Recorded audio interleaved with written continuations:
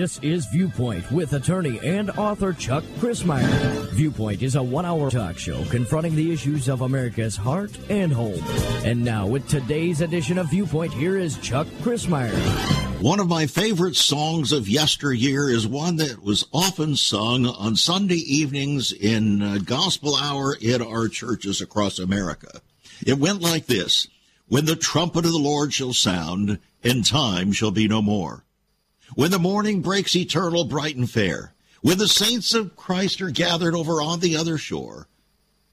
When the roll is called up yonder, I'll be there. One of the things that I've always liked to do is to take the words, the last words from that song, when I'm speaking to a group of people, and put it in the form of a question.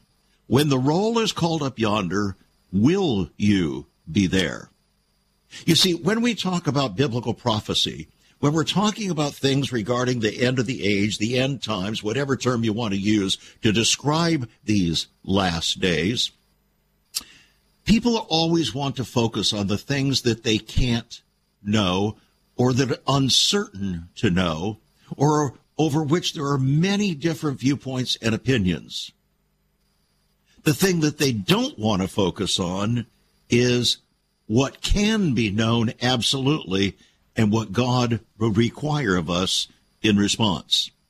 So as we talk today with our new special friend, Barry Stagner from Southern California, he's enduring the first elements of the end times, perhaps halfway through the tribulation, already there in California, with the godlessness that is taking place there. But he's joining us here today to talk about his new book, The Time of the Signs. Now, you may know that in Matthew chapter 24, Jesus talked about the signs of the times, and normally we hear that language, that phraseology used. But our guest today has turned the tables on us with regard to that phraseology and says, no, we're going to look at the time of the signs. So today on Viewpoint, we are going to look at the time of the signs. And the question before you and before me and all of us today is, are we living in the time of the signs? Barry, it's good to have you on the program. Thank you, Chuck. Great to be with you. You know what I think, Barry? I think you're interested in this subject because Jesus said there in the Olivet Discourse, Matthew chapter 24, he that endures to the end shall be saved. And you have much to endure there in California, right?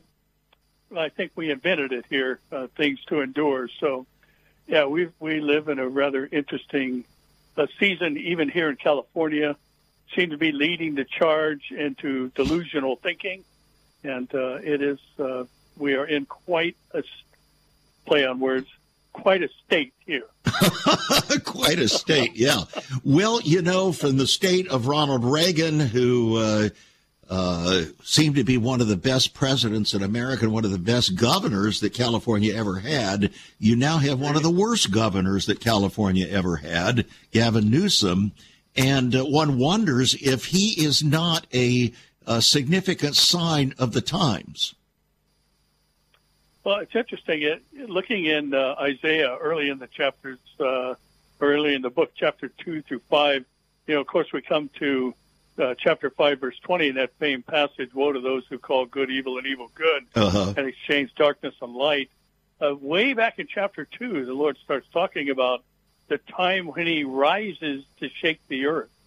And one of the interesting things that he says there is that he will give them children for princes. And, of course, we know Isaiah was a Jewish prophet and wrote to and about Israel. Right. There are things that, he's not just going to shake Israel. He's going to shake the earth. And, well, that's true. One of the things he said was that he'll give them children for princes. And, he says more than that. He said women and children will rule over them. Yeah, that's right. And, looking at, the figurative language there, I don't know that we could press that into literal children, but I've always looked at that as those who are incompetent and unqualified. And I think we got a guy sitting up in Sacramento that would certainly fit the bill. He may have the qualifications of the modern day politician, But as far as leadership goes, he's taking us in a very terrible direction. Well, you and I know, and you open your book in the introduction by saying there may be much room for debate concerning certain specifics regarding the subject of eschatology or the doctrine of end times. The question of whether we're in the last days, though, is not among them. And I think that's because the prophet or the apostle Peter stood up 2,000 years ago and declared that the last days were then beginning at that moment. Well, we have the same thing in Hebrews 1:1. God in these last days, having spoken to the fathers by the prophets, has in these last days spoken to us in a Son. So no question that we are in the last days. As far as where we are in terms of the end of those last days, I think that's a matter that some would debate. But it seems to me that we're close. We're close to the next transition in Bible prophecy, which would be the onset of the tribulation. So when Jesus, the book of Revelation, the Apocalypse, tells us, "Behold, I come quickly," quickly may not seem quickly to us, but here's how I look at it, Barry, to put things in perspective. If Jesus was crucified and rose again somewhere around 30 A.D., 2930 A.D., if you look at 2,000 years from that date, you'd be put yourself right against the year 2030, which is the year of the so-called Great Reset, the installation of a new world government, and also the United Nations Agenda 2030 culmination. Fascinating information, isn't it? Well, it really is. And, looking at, some of the language there in Revelation, Jesus is talking about, the things that will shortly take place and coming quickly and that type of verbiage. He's speaking about the suddenness.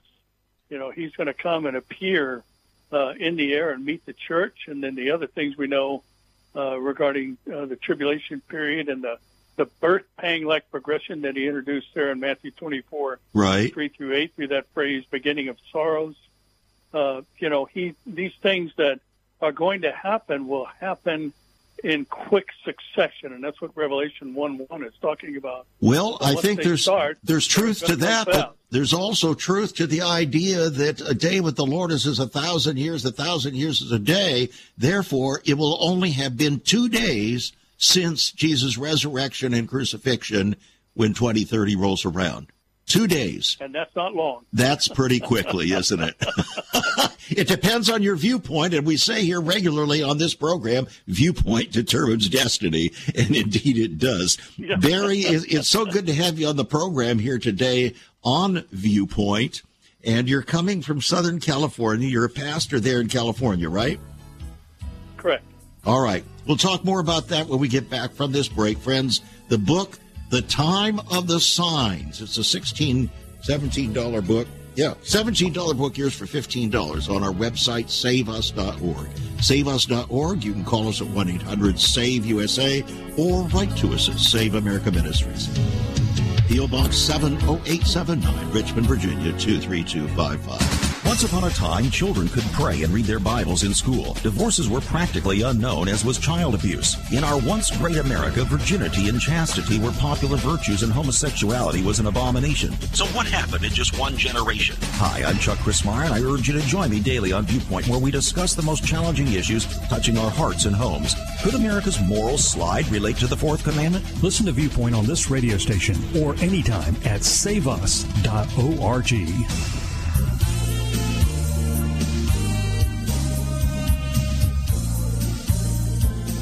Welcome back to Viewpoint. I'm Chuck Christmeyer. Well, I began school teaching in 1967, right there in the middle of the Vietnam War in Southern California. Divorce, the whole concept of divorce in America was relatively insignificant. It just wasn't happening, especially in the church, was not happening.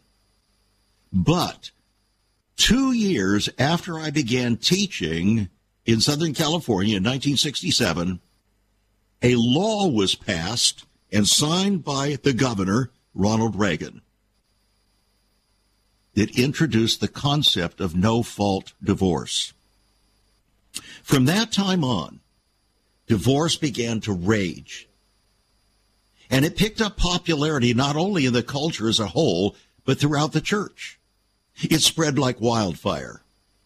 It spread through wildfire through the 1970s, through the God is Love movement that made its way through the church. And then, as if that were not enough, the church growth movement was taking place at the same time, coming out of Pasadena, California. All of that catapulted divorce into prominence, not only in America, but in the church. But that was not the end of the story. Because obviously, if you're going to divorce, then by implication, God must certainly not want you happy. He would prefer to have you happy than holy. And so people began to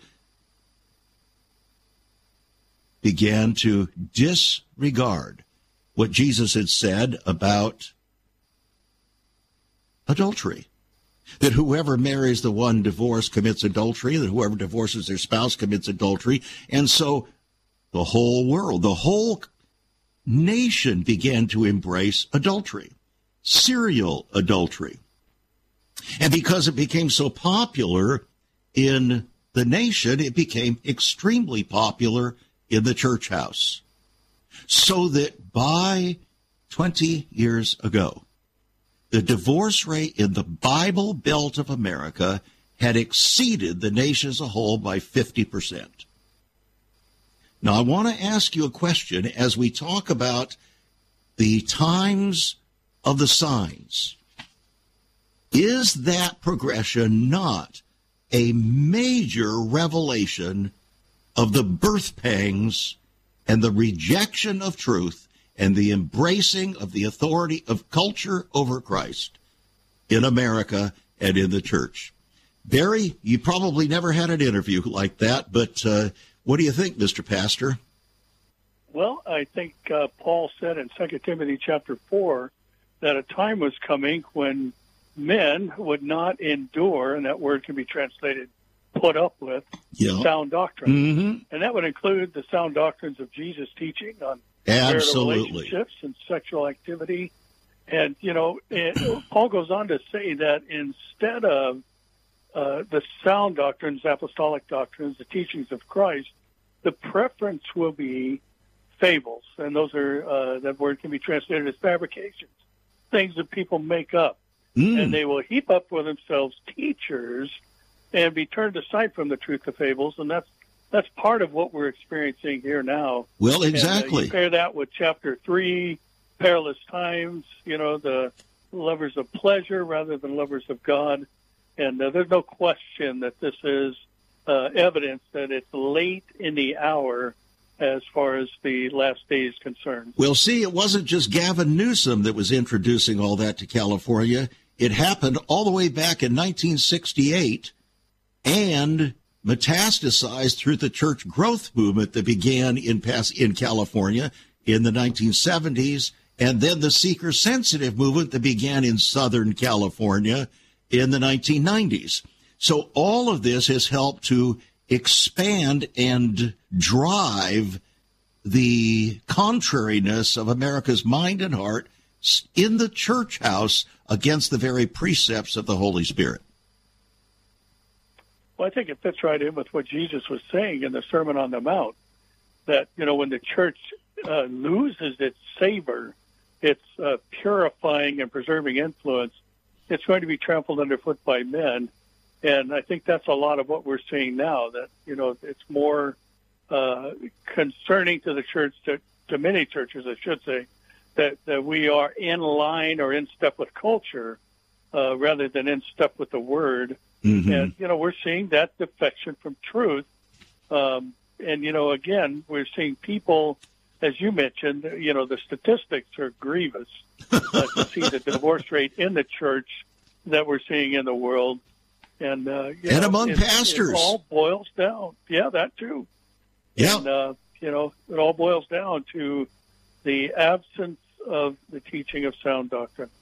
Well, Jesus had a little tete-a-tete with his disciples there on the Mount of Olives a couple of days before his crucifixion. It's called the Olivet Discourse. And they asked him privately what would be the sign of his coming and the end of the age. And, of course, from that, you get the title of your book, The Time of the Signs that he was talking about. And, of course, he talks about the wars and the rumors of wars and pestilences and famines and earthquakes in many places and so on. And, of course, you in California can certainly relate to that. But he also begins by talking about deception. In fact, that's the major focus in Matthew chapter 24. Warnings by Jesus against deception. And he wasn't warning the unbelievers. He was warning his disciples and those who would follow him, wasn't he? Well, that's why I think it's important to remember that Christ means anointed. And I think the verbiage there, we could look at it as, Jesus is saying primarily and first and foremost, as he gives the list that you just ran through of other things that are the beginning of sorrows. He talks about false Christ, many coming in my name. Exactly. And I've looked at that as people claiming an anointing in Christ and doing the things that Matthew 7, talks about in verses 21 and 22 about many coming in his name and, saying, hey, we did a lot of churchy-looking stuff. Mm-hmm. I mean, we cast out demons and did miracles and these other things that and we even grew mega churches. We even grew mega churches to 20, 30,000. I mean, let's be real about it. That has been part of our problem. And how did we do that?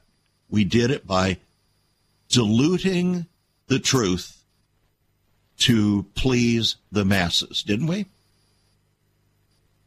Well, I think that, the thing that Paul was talking about again, heaping up teachers.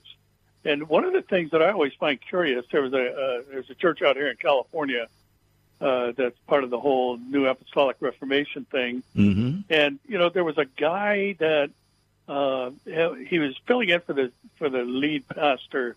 And I saw this with my own eyes, about fell out of my chair when I heard what he said. He said that, he was in the sanctuary and he was weeping and somebody had done something. And this is the kind of language he's using. Another pastor had said something mean to him. And he said Jesus appeared to him and hugged him and said, please forgive me. Jesus said to this guy, Jesus asked this guy for this guy's forgiveness. And the thing that, besides the ridiculousness of the statement, the hereticalness of the statement, what shocked me more than anything else is that there wasn't a stampede for the door. And that's a lot of what's going on today. When error is taught, it's embraced, and, people are relying on someone to, they're failing to do the job of the Berean and find out if what the pastor's teaching is so by their own careful study. Well, did that church happen to be in Pasadena, California? No, a little further north. All right. Okay, well, the only reason I ask is because one of the premier leaders of the apostolic movement came out of the church that was directly across from my law office in Pasadena, California. Yeah, so I'm very familiar with the innards of almost all of these developments and been right there in the heart of it. Well, look, Barry, you and I have some differences of viewpoint concerning several things. One of those has to do with the rapture. You and I both agree that there is a rapture, which means that God has promised to that those who truly are following him, his true followers, will not have to endure his wrath, right? Correct. We agree with that. Okay. What we don't agree with is the timing of when that rapture takes place. Your viewpoint is what is called the pre-trib rapture viewpoint, which, by the way, I grew up with. In fact, I'm sure you're familiar with,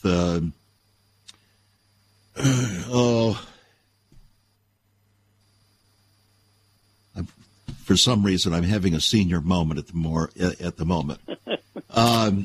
Jack Van Impe. Oh, yes. Oh, yeah. Well, Jack Van Impe began his ministry in my father's church in Watsonville, California, in the mid-'50s. He was a strong pre-trib rapture guy. And so that's what I grew up with. And it was only about 20 years ago that in doing some real study of the scriptures, I came to the viewpoint that I could not find any direct, clear support for that doctrine, although it was extremely popular across the country and gained its prominence through Charles Scofield and his Scofield Reference Bible in the early 1900s. So you cling to that doctrine, and I have adopted a position that also avoids Christians receiving the wrath of God. And so I would call that beyond a mid-trib rapture to something between the mid-trib and the outpouring of God's wrath just before the huge manifestation of the Great Tribulation. Which brings us a whole different issue, and that is the whole idea of what is the tribulation.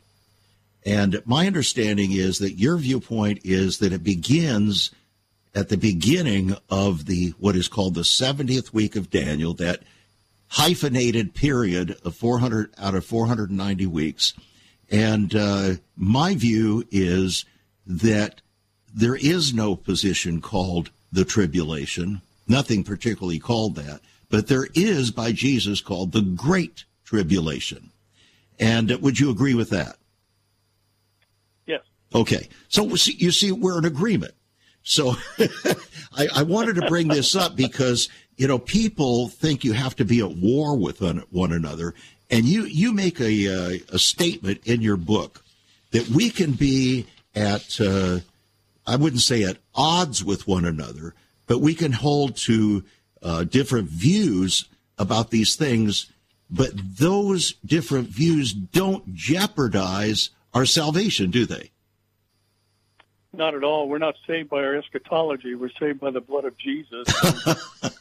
I think that's one of the most important things for all of us. Yeah. To keep in mind when we discuss issues like this. Chuck, I have been condemned to hell more times than I can even count because I hold to the pre-trib rapture position. Well, I've been condemned to hell by those who hold to the pre-trib rapture conviction. I don't doubt as if somehow I am one of those that has perverted the doctrine of truth and is on the way down the slippery slope to the perdition. Yeah, and, I think one of the things that, anyone who is looking at trying to interpret Bible prophecy, we all need to remember that the surest form of interpretation is fulfillment. And so, one of these days we're going to know. Oh, you want to say that again, please, brother? The surest form of prophetic interpretation is fulfillment. There you go. In other words, it's not what I think is true. It's what actually is true from God's viewpoint. Amen. And that's the reason why I think that the thrust of all of our conversation concerning eschatology, the doctrine of end times, and so on, should be about being prepared and preparing others. What do you think? Well, absolutely. And anytime I have the opportunity to speak in different conferences, that is always the thrust and the takeaway at the end of the message and throughout the message is that, my position regarding the pre-tribulation rapture, and if somebody else holds that position in the twinkling of an eye experience, could be today or tomorrow or the next day, our takeaway from any conference about the last days should be a desperation for lost and perishing souls around us. And for our living a righteous and holy life in repentance. Without which no one will see the Lord. Exactly. We'll be right back, friends. This is Viewpoint. There is so much more about Chuck Crismier and Save America Ministries. on our website, saveus.org. For example, under the marriage section, God has marriage on his mind. Chuck has some great resources to strengthen your marriage. First off, a fact sheet on the state of the marital union, a fact sheet on the state of ministry, marriage, and morals. SaveUS.org. Marriage, divorce, and remarriage. What does the Bible really teach about this? Find all of this at SaveUS.org. Also, a letter to pastors, the Hosea Project, SaveUS.org, and many more resources to strengthen your marriage. It's all on Chuck's website, SaveUS.org. Again, you can listen to Chuck's Viewpoint broadcast live and archived. Save America Ministries website at SaveUS.org.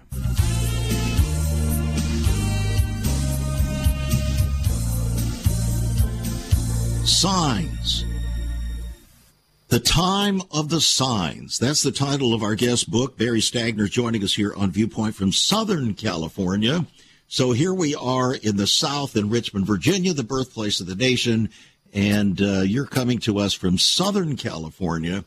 And so we're just a couple of Southern boys here talking about the end of the age. When we talk about the end times, we know it began there at the not at the birth, but at the resurrection of Jesus Christ. The Apostle Peter talked about that on the day of Pentecost. He said, he quoted the book of Joel, this is that which was spoken of by the Holy Spirit, that in the end times I will pour out my Spirit upon all flesh. So we know when that began.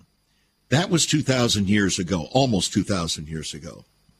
But we have 2,000 years now that we need to talk about and think about how does this 2,000-year period get divided so that we can better understand where we are in the time of the signs.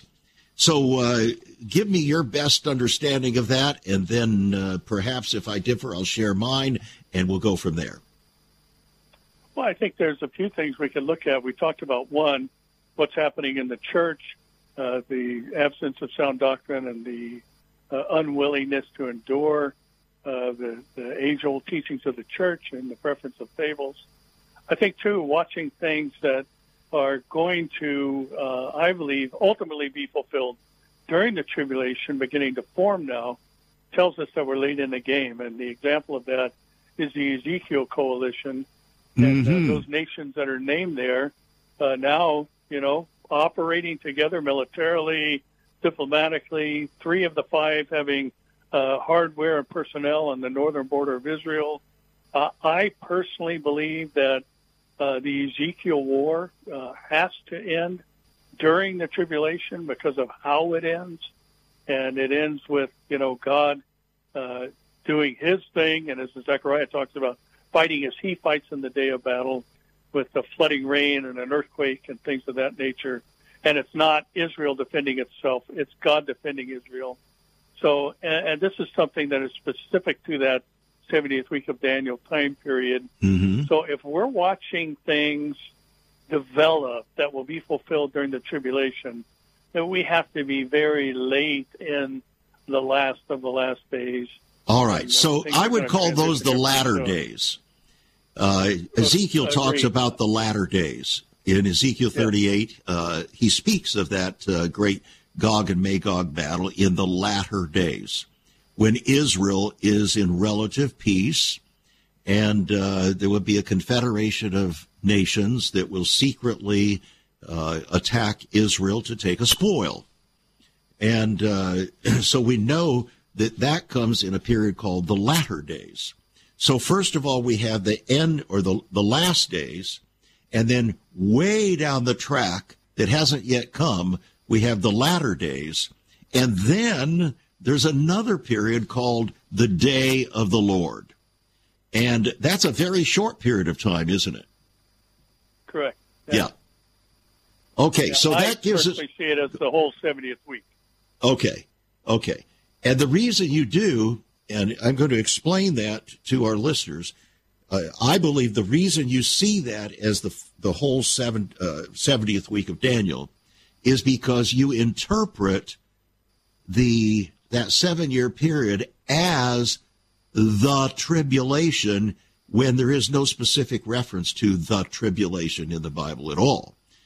What there is Jesus' statement in Matthew 24 concerning a great tribulation, which I believe is the last 3.5 years or so of that 70th week. So that being the case, it kind of helps to explain why the difference in our viewpoint. And so when you mention tribulation, there has to be some sort of discussion as to what that really means. I think that the wrath of God is poured out after that the manifestation of the Antichrist and all that he stirs up, just like in the French Revolution came the Great Terror after the terror that preceded it. And I think that was very much a type of what we can expect with regard to the end of the age. So you and I are kind of bantering back and forth here about this. The issue is our salvation does not depend upon our viewpoint in that regard, does it? Amen to that. All right. For me, I think, looking at, the first 69 weeks were literal weeks, 7-year periods. And, so the 70th will be a literal 7-year period. Mm-hmm. I don't disagree with that. I think that personally, as you said, the rise, the allowance of the Antichrist to rise to power, part of why I hold the position that the whole tribulation is the Great Tribulation is because God's wrath takes on the form of the consequential wrath of God and the cataclysmic wrath of God. And, it's like with the that's man's verbiage. There is nothing in the Bible that talks about the consequential wrath of God as opposed to the actual wrath of God. And the wrath of God is poured out on the children of disobedience. And I think we can dance back and forth with the words, but as you said earlier, the proof of the pudding will be in the eating. How does it actually turn out? So that means that you and I, in a pastoral role and even a prophetic role, must have the primary focus to prepare people for that time. Are we in the birth pangs yet? Oh, absolutely. I think one of the things that often gets overlooked is, people look at Matthew 24, 3-7 and say, well, that's just the normal course of history, which is true. There's always been wars. There's always been ethnic tensions. There's always been famines. There's always been pestilence. There's always been, Jesus, or the word in the Greek is seismos, which isn't limited to earthquakes. It can be a gale or a tempest as well, and include atmospheric events. There's always been radical storms and radical geological movements. But I think the important thing to remember is that this was an answer to a specific question, and the signs of his coming and the end of the age. Yes. So it wasn't just, and then he likened them to the beginning of sorrows, which could also be translated as the commencement of birth pangs.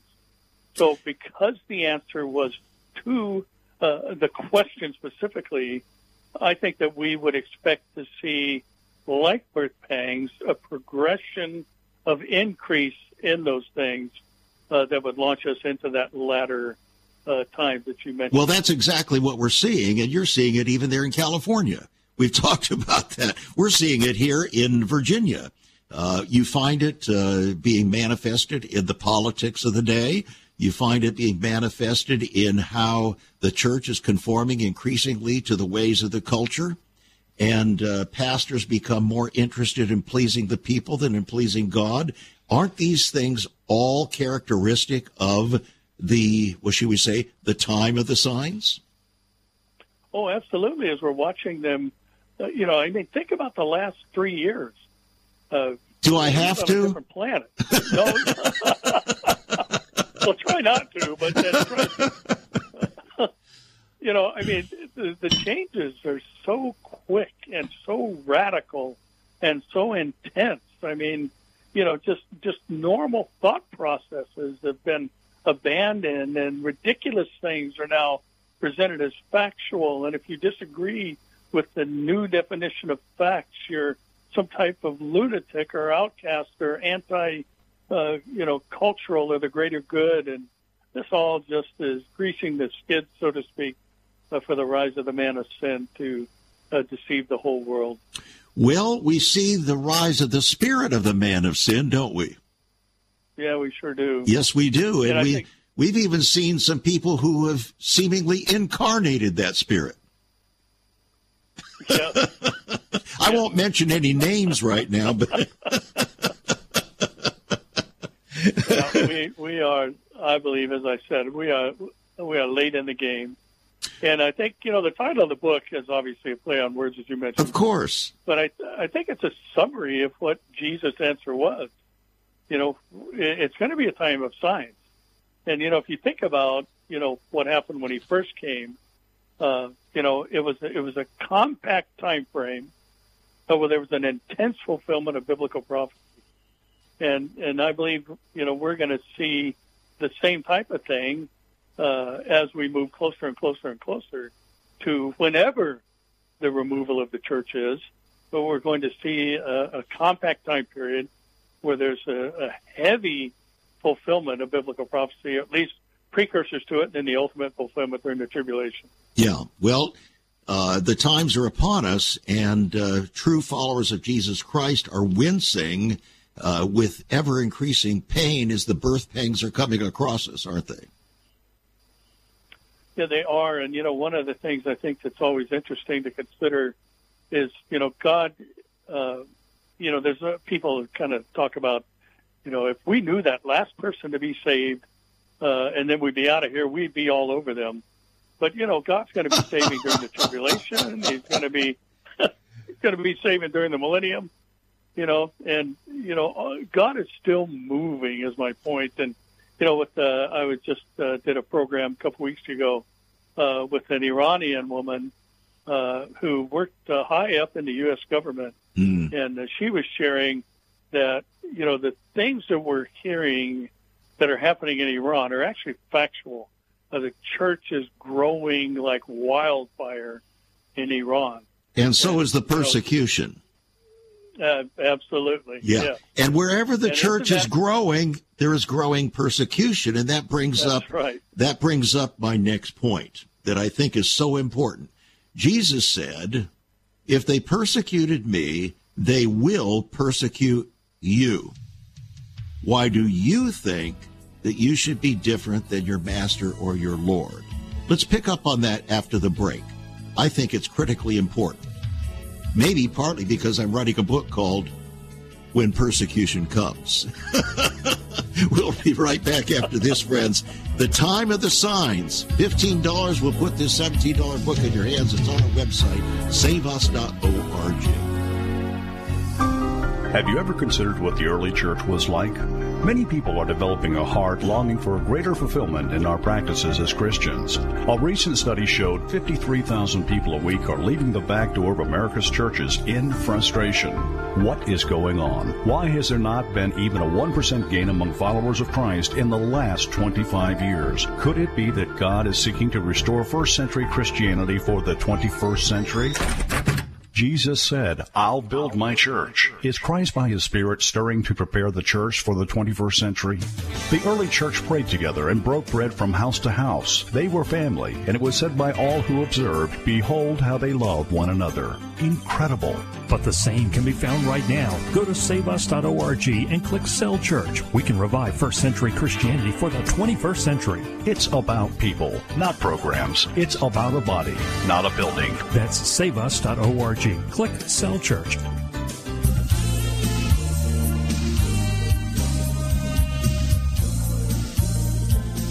Persecution is rising worldwide. If you could sit behind my desk and follow what I am doing in preparing for the book When Persecution Comes, you would be absolutely shocked. It's happening so rapidly, so vigorously, that it's almost impossible to keep track of it because every single day more reports are coming through of ever increasing persecution. Now, who's being persecuted, friends? Is it the unbelievers that are being persecuted for righteousness' sake? Are they being persecuted for the name of Christ? No. So who is being persecuted? Jesus said, if they persecuted me, they will persecute you. Why do you think you should be different than your Lord? So who is the you that Jesus is talking about? Barry? Well, I think the one thing that often escapes the thinking of many is that, Jesus was not persecuted for what he did. He was persecuted for what he said. And I think that's a lot of why, we're seeing some of the things we're seeing here in our country is that the church, in many cases, doesn't want to say the tough stuff. And it's the tough stuff that, brings about the animosity from the world when we are teaching things that are clearly countercultural, even anti-cultural. In other words, if you teach the authority of the Word of God the way Jesus presented it, the way the Apostle Paul, the Apostle Peter, the Apostle John presented it, then that's where you get in trouble. That's why they got in trouble, right. And every one of the apostles suffered death except for John because they spoke the truth and didn't play games with it, with the culture. Absolutely. Okay, so who is the you, though? Today. Exactly. So who is the you that Jesus was talking about? The you is us. Exactly. So let me ask you a question. If the you is us, and he's talking about you, me, true followers of Christ being persecuted for his name's sake, who's doing the persecution? Is it God? No, God. No, it's not God. No. It's the wrath of man, isn't it? Oh, absolutely, yes. That's precisely my point, and that's why one of the reasons I'm convinced that the wrath of God does not begin to be poured out until the second half of the so-called tribulation period. Just making a note there. The Apostle Paul said that, in fact, all who live godly in Christ Jesus will suffer persecution. Is that a threat or a promise? That's a threatful promise. Or is it both? So the point is, if in this time, if we're really in the time of the signs, we have to believe that if you're truly living godly in Christ Jesus, you're going to suffer persecution at some level. And it will be for the same reason. Exactly. It will be for the things that we have said.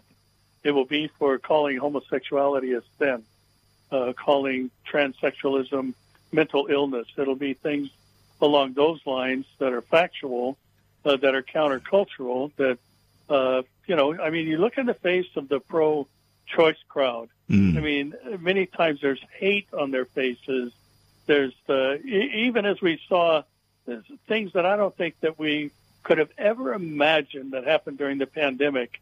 I mean, think about it. We had people calling for the withholding of medical care for people who didn't take a vaccine. That's next level hatred. I think we're seeing that. Well, we also had evangelical pastors telling their congregations if they don't take the jab, they don't love Jesus. Well, I have one word for that. It starts with stew and ends with pid. And that's about the only way I know how to. Okay. And that's coming from a Californiite. That's really profound, I'll tell you. So this is where we make it, I think. So, yeah. Sadly. Okay. The world is, I'm reading from your book, the world is readying itself for the ministry of the false prophet and his global religious system. Who is the false prophet, and how does he relate to He's called a second beast. So there's a beast that comes forth and then a second beast called the false prophet. Can you clarify that at all for people? Well, sure. We have a man who rides onto the world scene in Revelation 6:2 and deceives the world with diplomacy and, kind of without a shot fired. He has the whole world following after him. And then you've got, the man who comes alongside him who is satisfying the world's hunger for some type of religious activity, because man loves religion, and which in the human mind translates into worthiness of receiving heavenly rewards or even access to heaven, works type thing. So you've got this guy that comes along, and he's pointing to and calling for the worship, which means to prostrate and submit to the first beast. And an image is created as life breathed into it, according to Revelation 13. And interestingly, we're told that these two are empowered by the dragon. And there's which is a euphemistic reference to Satan. Absolutely. And so, really what we're headed for is a world of Satan worshipers, and this guy is going to lead the charge spiritually in that direction, pointing to this first beast who comes along, brings the pseudo peace to the world, solves the Middle East crisis, allows the Jews to rebuild their temple, and all these other things. And his number two man is going to be pointing to him as he leads the ecclesiastical movement on the earth and creating this religious system that is absent of God. And that will bring about what is euphemistically referred to as the mark of the beast, that no man may buy or sell save he that has the mark either on his forehead or on his hand. Now, what's interesting, and I would doubt that you were not aware of this, and that is a couple of years ago, Bill Gates, on behalf of Microsoft, filed a patent with the United States Patent Office that actually incorporates two things: all of your medical records, all of your health issues, and all of your financial issues, all to be governed by digital information. In other words, there would be no cash anymore. It's all digital, which means you don't even own anything. You don't own the money because it's all digital. The government will control it all through that particular device that Bill Gates has already filed the patent for. It seems to me that's telling us that the time of the signs is right now. What say you? Oh, absolutely. The tech aspects are already in place, monitoring, buying and selling. We've got no need. I think many people used to teach that, there had to be a digital currency, where now you can go and swipe your card anywhere on the planet. And, the exchange rate will be calculated and you'll pull out, that particular currency of the country you're in. So, the technology is already there. The mentality, I think, is what's being sown right now into the minds of the world, that the greater good is what we have to pursue. Isn't that what was presented through the COVID situation? Oh, absolutely. It set the stage for it, didn't it? It did. And just, thinking about what's going to happen during the tribulation period, because those who refuse the mark are going to be executed, and those who have the Wait a minute, who are they going to be executed by? God? No. Oh, they're going to be executed by the wrath of man? Absolutely. They'll be executed by... Which means they still have to be here in order to be executed. That's very true. So they haven't been raptured. Well, they're called earth dwellers. Christians aren't earth dwellers. I think you're an earth dweller, too. So am I. I've been here all my life. Since the end of World War II, I've been here an earth dweller. Well, just asking some questions here to challenge our thinking. Okay. Now, Jesus in his Olivet Discourse toward the end there, Matthew 24, said that this gospel of the kingdom shall be preached to the whole world, and then shall the end come. Now, we don't often hear people refer to that because it doesn't stir up any kind of sensationalist thinking. But let me share something with you. It was about 10 years ago. My wife and I were on our way back from Disney World in Florida, and we stopped by the Wycliffe Bible Translators headquarters. And here's what they told us. They said that in the last 25 years up to that time, they had accomplished more because of the advance of technology than they ever dreamed in terms of being able to reach every language on earth. They said, we only have a few years remaining to complete the job. That was 10 years ago. Think about it. We got a few minutes left then, apparently. A few minutes, the time of the signs.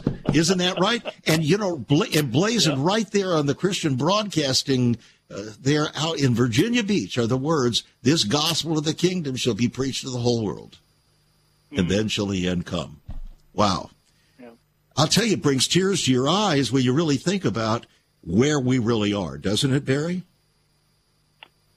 Well, I think there's an element of comfort in the fact that God has not appointed us to wrath, and then there should be, as I said earlier, a crisis in our hearts for the lost and perishing around us. And for our own standing before God. Well, because without holiness, no man will see the Lord. That's right. You see, we don't preach that anymore. Talked about enough. No, that's true. That's what I was just saying. Yeah. You don't hear these kind of things anymore, and thus we have the church that we have today. So people get ready. Jesus is coming. Jesus is coming. Soon we'll be coming home. What people need to get ready? Well, Jesus said in John 3 that the pagans are condemned already. We should be reaching them. We should. But we don't do that by inviting them to our churches. You made an astounding statement in your book. That's not how we evangelize. We're supposed to go out. But when the people gather in our congregations, they're supposed to be prepared and strengthened and warned and wooed and prepared to walk a righteous and holy life. We got it all upside down, I think, Barry. Yep. Yeah, we do. You started with the words of a hymn, and I think I was raised in a hymn-singing church. Good for you. And it just reminded me about some of the things that have been abandoned.